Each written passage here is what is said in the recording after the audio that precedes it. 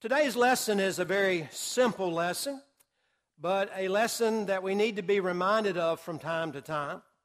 In fact, this lesson this morning is a part of a two-part lesson that we're going to be doing. This morning we're going to be talking about 5 things God cannot do. And next Sunday, the Lord willing, we're going to talk about 5 things that God cannot know. So today we're going to be talking about 5 things that God cannot do, and then the Lord willing, next Sunday, the second part of this message, 5 things that God cannot know. But as we think about this idea, 5 things God cannot do, I want you to think about, first of all, a very popular children's song that we sing at Vacation Bible School. My oldest son, David, when he leads this particular song, he gets very animated when he leads it, and the kids love it. But the song goes like this: My God is so big, so strong, and so mighty, there's nothing my God cannot do.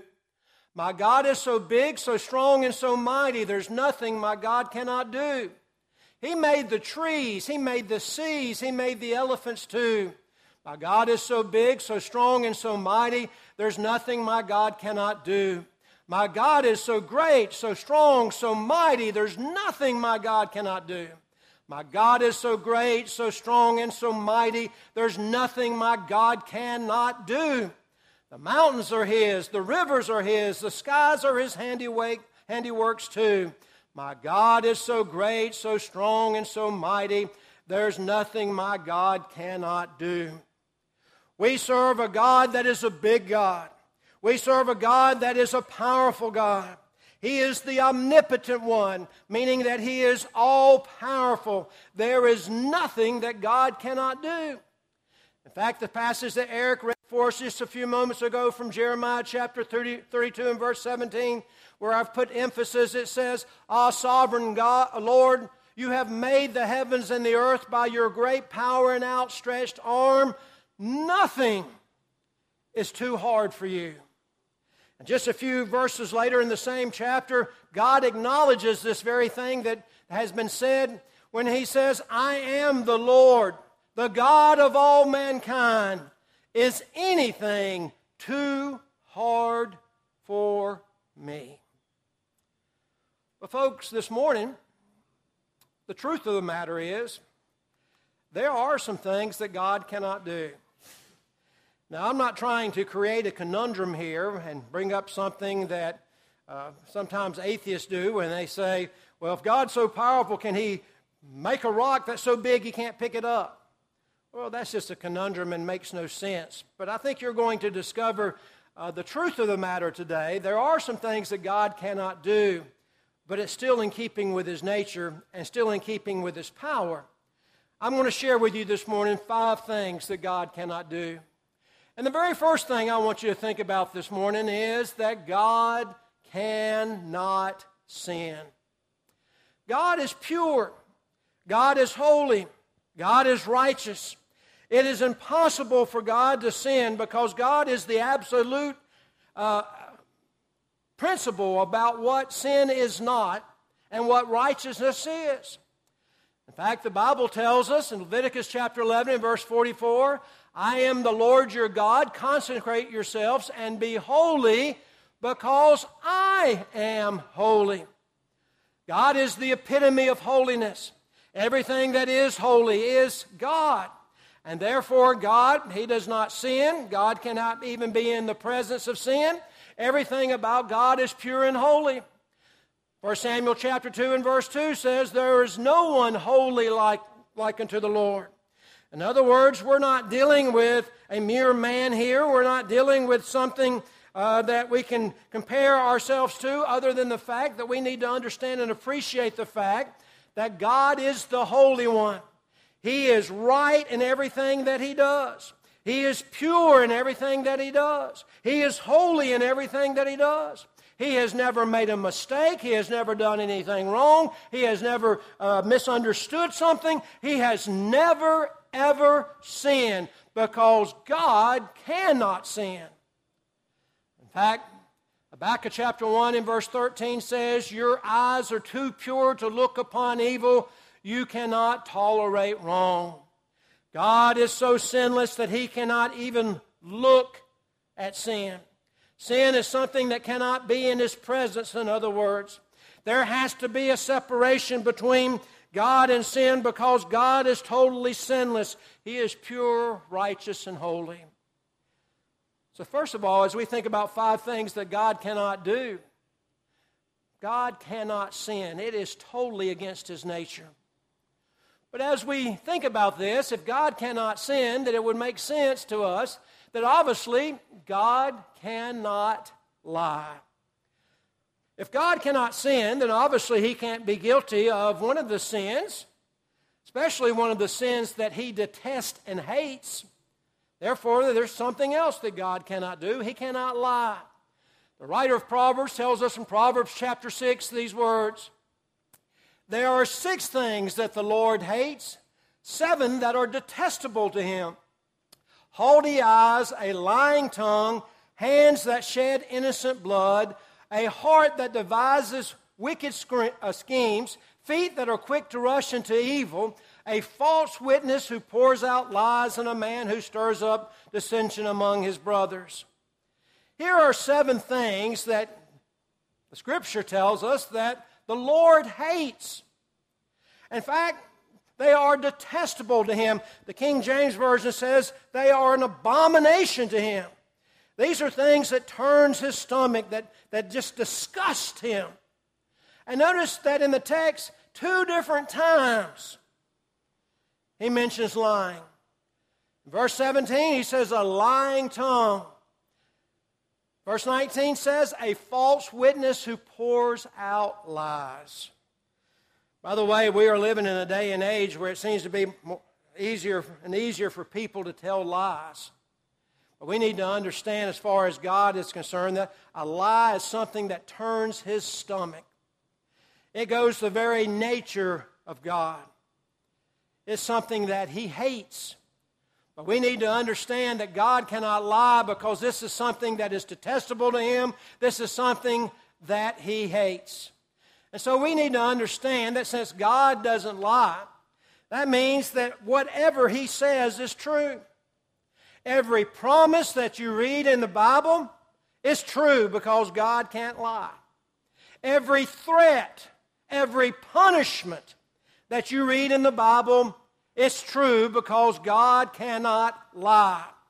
Every word He has given us in His Bible, because of the inspiration of Holy Spirit, men wrote His Word so we could know the very words of God.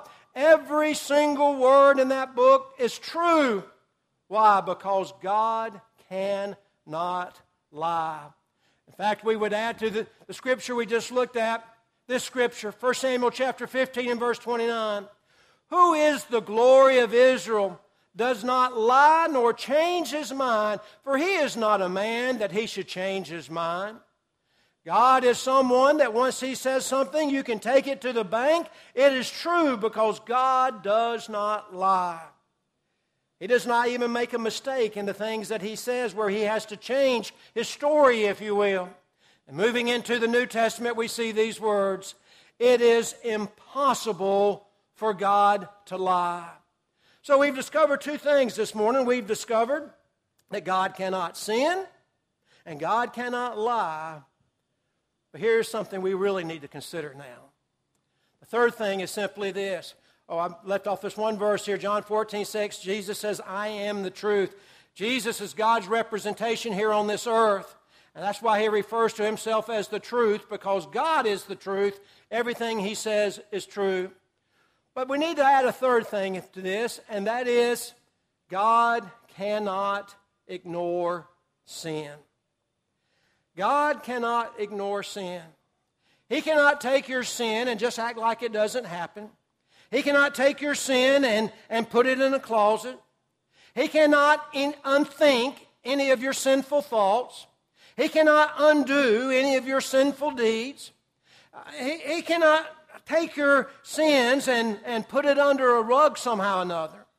But instead, God has to look sin square in the face and understand and appreciate the fact that it is indeed sin and something needs to be done about it. Keep in mind, once again, that God cannot sin, that God detests sin. There are things that God hates. We mentioned that God cannot lie. The reason why He cannot lie is because sin, and lying being one of those sins, is detestable to Him. But if God's going to be kept in His nature in the right kind of way, that we need to look at God, we need to understand and appreciate the fact that God cannot ignore sin. He can't just simply look the other way. He can't just pretend like it didn't happen. But instead, each and every time one of us sins, and all of us have sinned and fallen short of the glory of God, there is none righteous, no, not one. God has to do something about it. God cannot ignore it. In fact, going all the way back to the book of Genesis, going all the way back to those first two people on the face of the earth, a man by the name of Adam and a woman by the name of Eve. You remember how the book of Genesis tells us that they committed the very first sin when they disobeyed God after being tempted by Satan and partook of that forbidden fruit, the tree of the knowledge of good and evil. And when that happened, God just didn't say, oh, well, you know, my creation, they did something wrong. I'll just overlook it today. God didn't say, oh, look what they did. I'll just pretend like it didn't happen. What happened? Well, the Bible tells us that God came down to where they were and confronted them with their sin. In fact, notice what the text says. God came down and said, where are you? Now, what was He trying to do? He was trying to get them to confront their sin and realize that they were hiding from God. They had done something that was so shameful and so ugly and so terrible in the fact that they had sinned against God Almighty. They had sinned against their Creator. They had sinned against the one who sustains them with every good thing, that they were hiding in shame. And God asked this question to get them to realize what they were doing. But then He goes on and confronts them. He says, who told you that you were naked? In other words, you know something now you didn't know before. How did you come to that knowledge? The only way you could have come to that knowledge is the fact that you've sinned, that you've done something that you're not supposed to have done. In fact, He goes on and says, have you eaten from the tree that I told you not to eat from? In other words, do you realize what you have done? Do you realize that you have disobeyed me, that you have done the one thing I told you you could not do? And then finally He asks them the question in the same verse, in the same chapter. He says, what is this that you have done? But God didn't ask these questions because God didn't know. God knows everything. God is omniscient. He knows even the thoughts of our heads. The reason why He came down and asked these questions is to show Adam and Eve that He wanted to confront them with their sins, and this was all for their benefit. When He asked that last question, what is this that you have done? Do you realize the implication of that passage? Because of that one sin, because of that one disobedience, because of that one time disobeying God, they ushered into this world sin and death that all mankind was going to have to deal with now for the rest of history. Adam and Eve, do you realize what you have done? You have opened Pandora's box with all the heartache and all the pain and all the death that comes from breaking my law. God says, I cannot ignore sin. When sin happens, then it's going to be confronted. Something's going to have to be dealt with. In fact, the Bible goes on and tells us in Hebrews chapter 9 and verse 27, as it is appointed unto man once to die, but after this, the judgment. Because of our sins and because of the fact that God cannot ignore sin, the fact that He cannot sweep it under a rug or hide it in a closet or pretend like it doesn't happen. Sin has to be confronted. And therefore there is a day coming, a great day coming, when He is going to judge each and every one of us. And because of our sins, and because of the fact that God absolutely cannot ignore sin, punishment is going to be the result. Sin always brings forth death. The soul that sinneth, it shall die. Ezekiel chapter 18 and verse 20. In fact, one other text to think about, Romans chapter 6 and verse 23, for the wages of sin is death. God cannot sin. God cannot lie. And therefore, God cannot ignore sin. But thankfully, this adds something else to this. What's the fourth thing? God cannot save you any other way but by Jesus Christ. You see, God is a God that loves us. We are His creation. We are made in His image. And God, even though we don't deserve it, even though we have done nothing to earn it, even though by every right, and it's so unfair when I think about this, we deserve to spend an eternity in hell, God in His mercy and His love and His grace has provided a way of escape for mankind. Even though we are people who, because of our sin, have one foot in the grave, God so loved the world that He gave us His only begotten Son, that whosoever believeth in Him should not perish, but have everlasting life. God provided a way. But folks, we need to understand and appreciate the fact, as we talk about things God cannot do, He cannot save you but by any other way than Jesus Christ. Jesus Christ is the only way. There's no plan B. There's no other option. This is the only way that God has decreed for mankind to be saved. In fact, Jesus tells us in John chapter 14 and verse 6, He says, Jesus saith unto him, I am the way, the truth, and the life. No man cometh to the Father but by me. Jesus Christ is echoing what God cannot do. God cannot save us by any other way than by Jesus Christ. Why is that? God being who He is, why could He not come up with another way? Well, because of the very nature of who God is. Because of the very fact that God cannot sin, that He cannot lie, that He cannot ignore sin, He had to come up with another way. He had to come up with one way to save mankind, and there was no other way. Let's go back to the Garden of Eden for a moment. Let's go back to when God confronted Adam and Eve with their sin. What did He end up doing?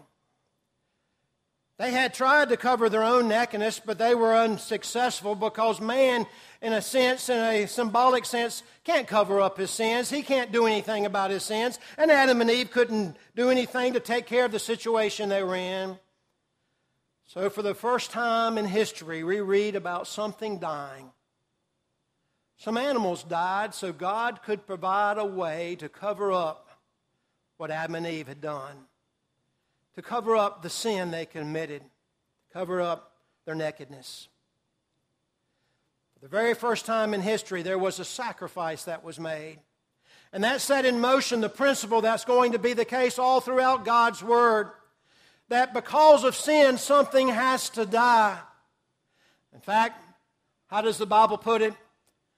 In Hebrews chapter 9 and verse 22, it says, without the shedding of blood, there is no forgiveness. Because of God's righteousness, because of His holiness, because of His purity, God demands that something dies to take the place of the sin. Remember what Ezekiel said in Ezekiel 18:20, the soul that sinneth, it must die. Why? Because God can't ignore sin. It's detestable to Him. It's repulsive to Him, and He can't ignore it. So there has to be the shedding of blood. But we've got a problem. The text goes on in the book of Hebrews in chapter 10. It says, because it is impossible for the blood of bulls and goats to take away sins. In the Old Testament, because of the sins of the people, oftentimes a lamb was killed. Oftentimes a goat was killed. Oftentimes even a big bull was killed. But no matter how small that animal is, or no matter how big that animal is, there's no way in the world that animal is going to take my place. That animal's not me. That animal's not made in God's image. That animal doesn't have a soul. That animal is just simply innocent.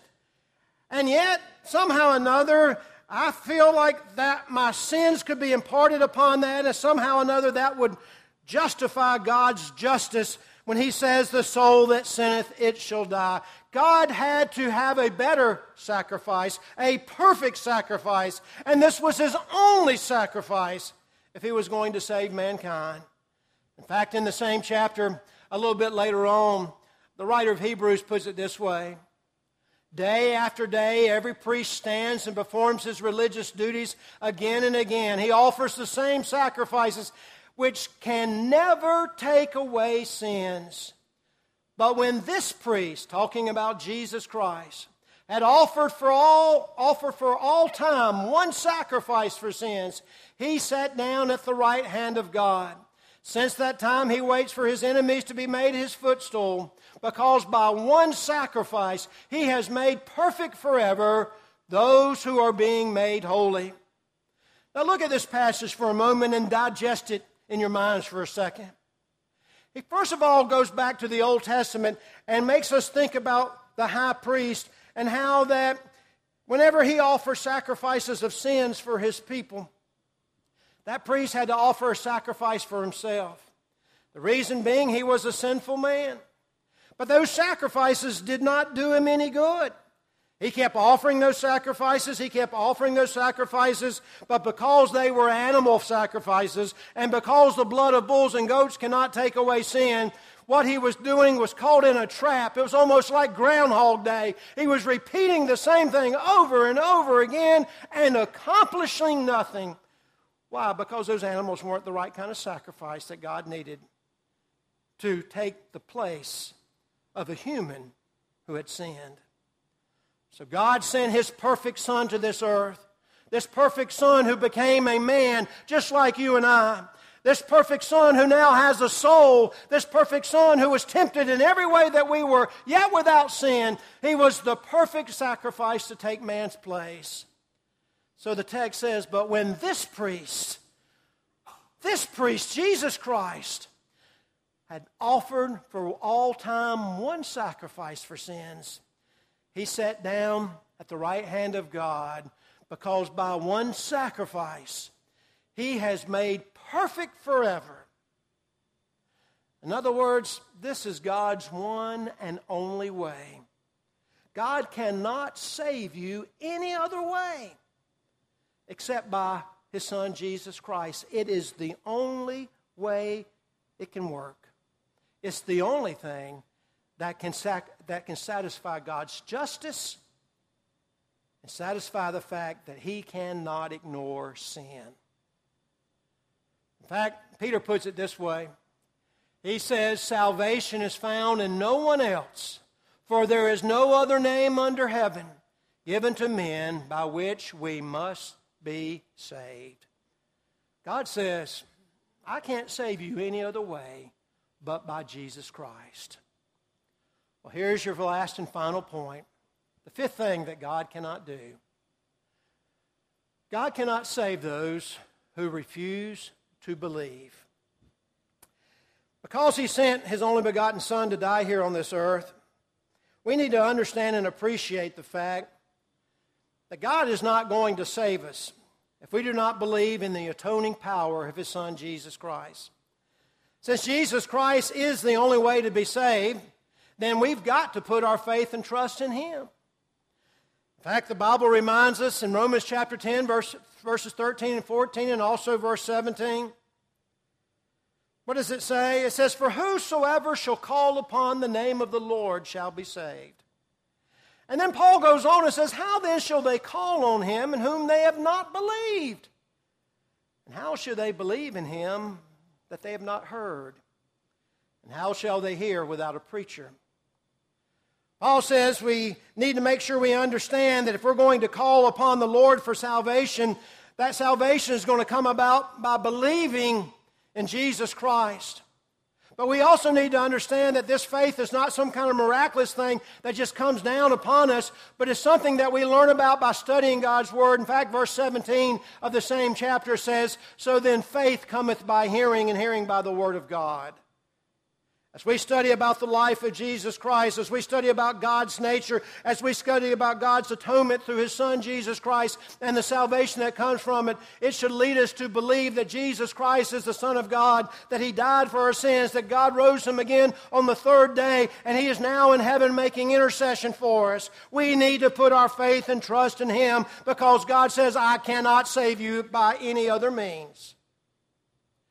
In fact, in the same chapter earlier, Romans chapter 10, beginning at verse 9, God tells us, if you will confess that Jesus Christ is the Lord, and you will believe in your heart that God hath raised Him from the dead, you're going to be saved. In fact, he goes on in verse 10, he says, "For with the heart man believeth unto righteousness, but by confession with the mouth salvation has come to you." In other words, God cannot save you any other way but except by having faith in Him.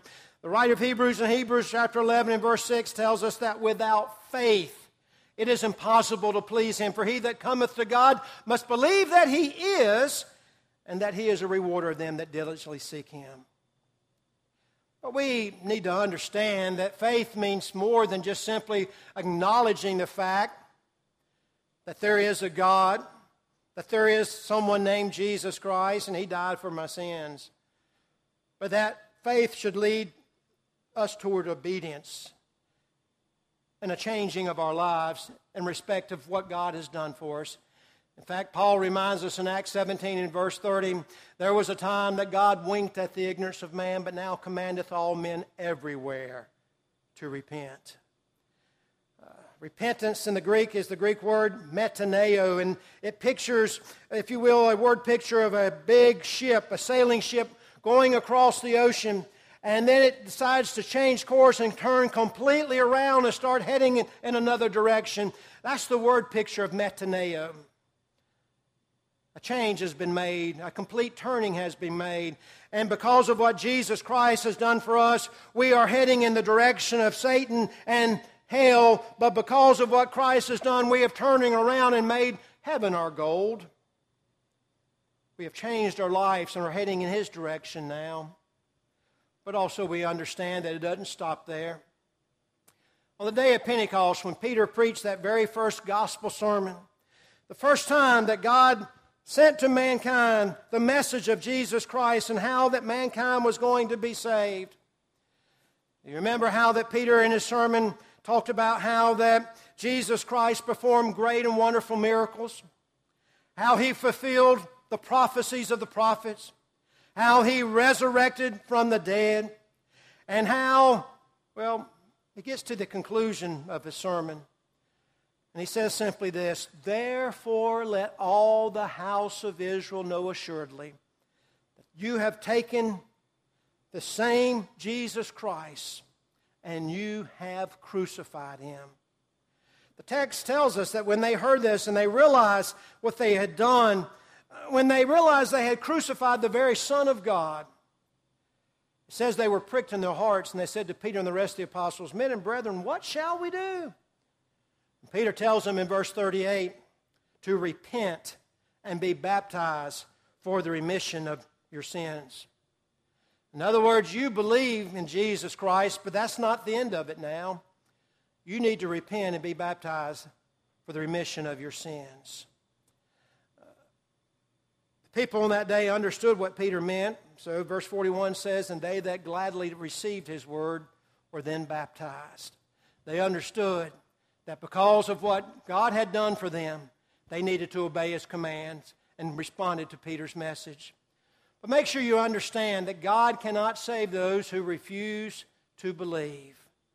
God has given you the opportunity to become a Christian, to be saved from your sins, the decision, of course, is going to be up to you. But notice what we've looked at today. Notice what it says in this passage right here. You diligently study the Scriptures because you think that by them you possess eternal life. These are the Scriptures that testify about me, yet you refuse to come to me to have life. That's a very, very sad Scripture. He was talking directly to the Jews, but he's also talking to us. We can tell by Scripture that Jesus Christ came to this earth and lived as a man and died for us so that we can have salvation. Eternal life is in our grasp. The very thing that God wants to do for us, save us, is right there in front of us. But it's up to us, because God cannot save us if we're not willing to believe in His Son, Jesus Christ. Well, let's combine everything together today and see what we've learned when we think about what God cannot do. First of all, we need to understand that God cannot sin. God, His very nature, is pure and holy and righteous. God cannot sin. God cannot ignore sin.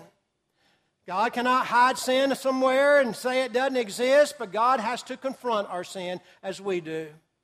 And we know that God cannot save us by any other means but by Jesus Christ. And we know that the bottom line is that God has done His part. Now it's up to us to do our part. And we know all these things are true because God cannot lie. Many years ago, there was a famous court case during the presidency of Andrew Jackson. There was a man by the name of George Wilson who robbed a postal train. And in the process of robbing that postal train, he killed one of the guards that were on that train. He, of course, was arrested. He went to trial. He was condemned, and he was put on death row to be hanged for his crimes and his sins. It so happened that during the presidency of Andrew Jackson, there was this first time that we started having a public opinion change about capital punishment and about how criminals should be treated and was it right that someone should be put to death for their crimes. And so a groundswelling of public outrage started coming up about capital punishment. And since George Wilson's death was to be the next one that was to be taken care of, people petitioned Andrew Jackson. And finally, Andrew Jackson, because of the will of the people, decided to pardon George Wilson. But here's the strange thing that happened. When the warden came to George Wilson and says, "You've got a presidential pardon, you no longer have to die." You know what George Wilson did? He says, "I don't want it. I refuse it. I'm going to ignore it." Well, that put everything into a quandary. What do you do about a condemned prisoner who has been offered pardon and he doesn't accept it? And it went through the lower courts and finally it ended up in the Supreme Court. Folks, this is a real case. You can look it up online. It ended up in the Supreme Court. And finally, the Chief Justice, John Marshall, issued this particular ruling. A pardon is a parchment whose only value must be determined by the receiver of the pardon. It has no value apart from that which the receiver gives to it. George Wilson has refused to accept the pardon. We cannot conceive why he would do so, but he has. Therefore, George Wilson must die. A few days later, George Wilson was taken out into the courtyard of the prison. A rope was put around his neck, and he hung there until he died. Now, folks, that's an amazing story. But you know what a more amazing story is? The fact that we can be pardoned for our sins. The very fact that God loved us so much that even though we didn't deserve it, even though it just boggles the mind, the unfairness of it all, that He would send His only begotten Son so that we can have eternal life. That pardon's out there. But you have to accept it. If you don't accept it, then all you can look forward to is an eternity in hell. But thanks be to God, we'll put our faith and trust in Jesus Christ, and we can spend eternity in heaven. To echo the words of the Apostle Paul, the words that were told to the Apostle Paul in Acts 22 and verse 16 by Ananias the preacher. And now why tarriest thou? Arise and be baptized, and wash away thy sins, calling on the name of the Lord. Won't you come? Won't you stand as we sing this invitation song?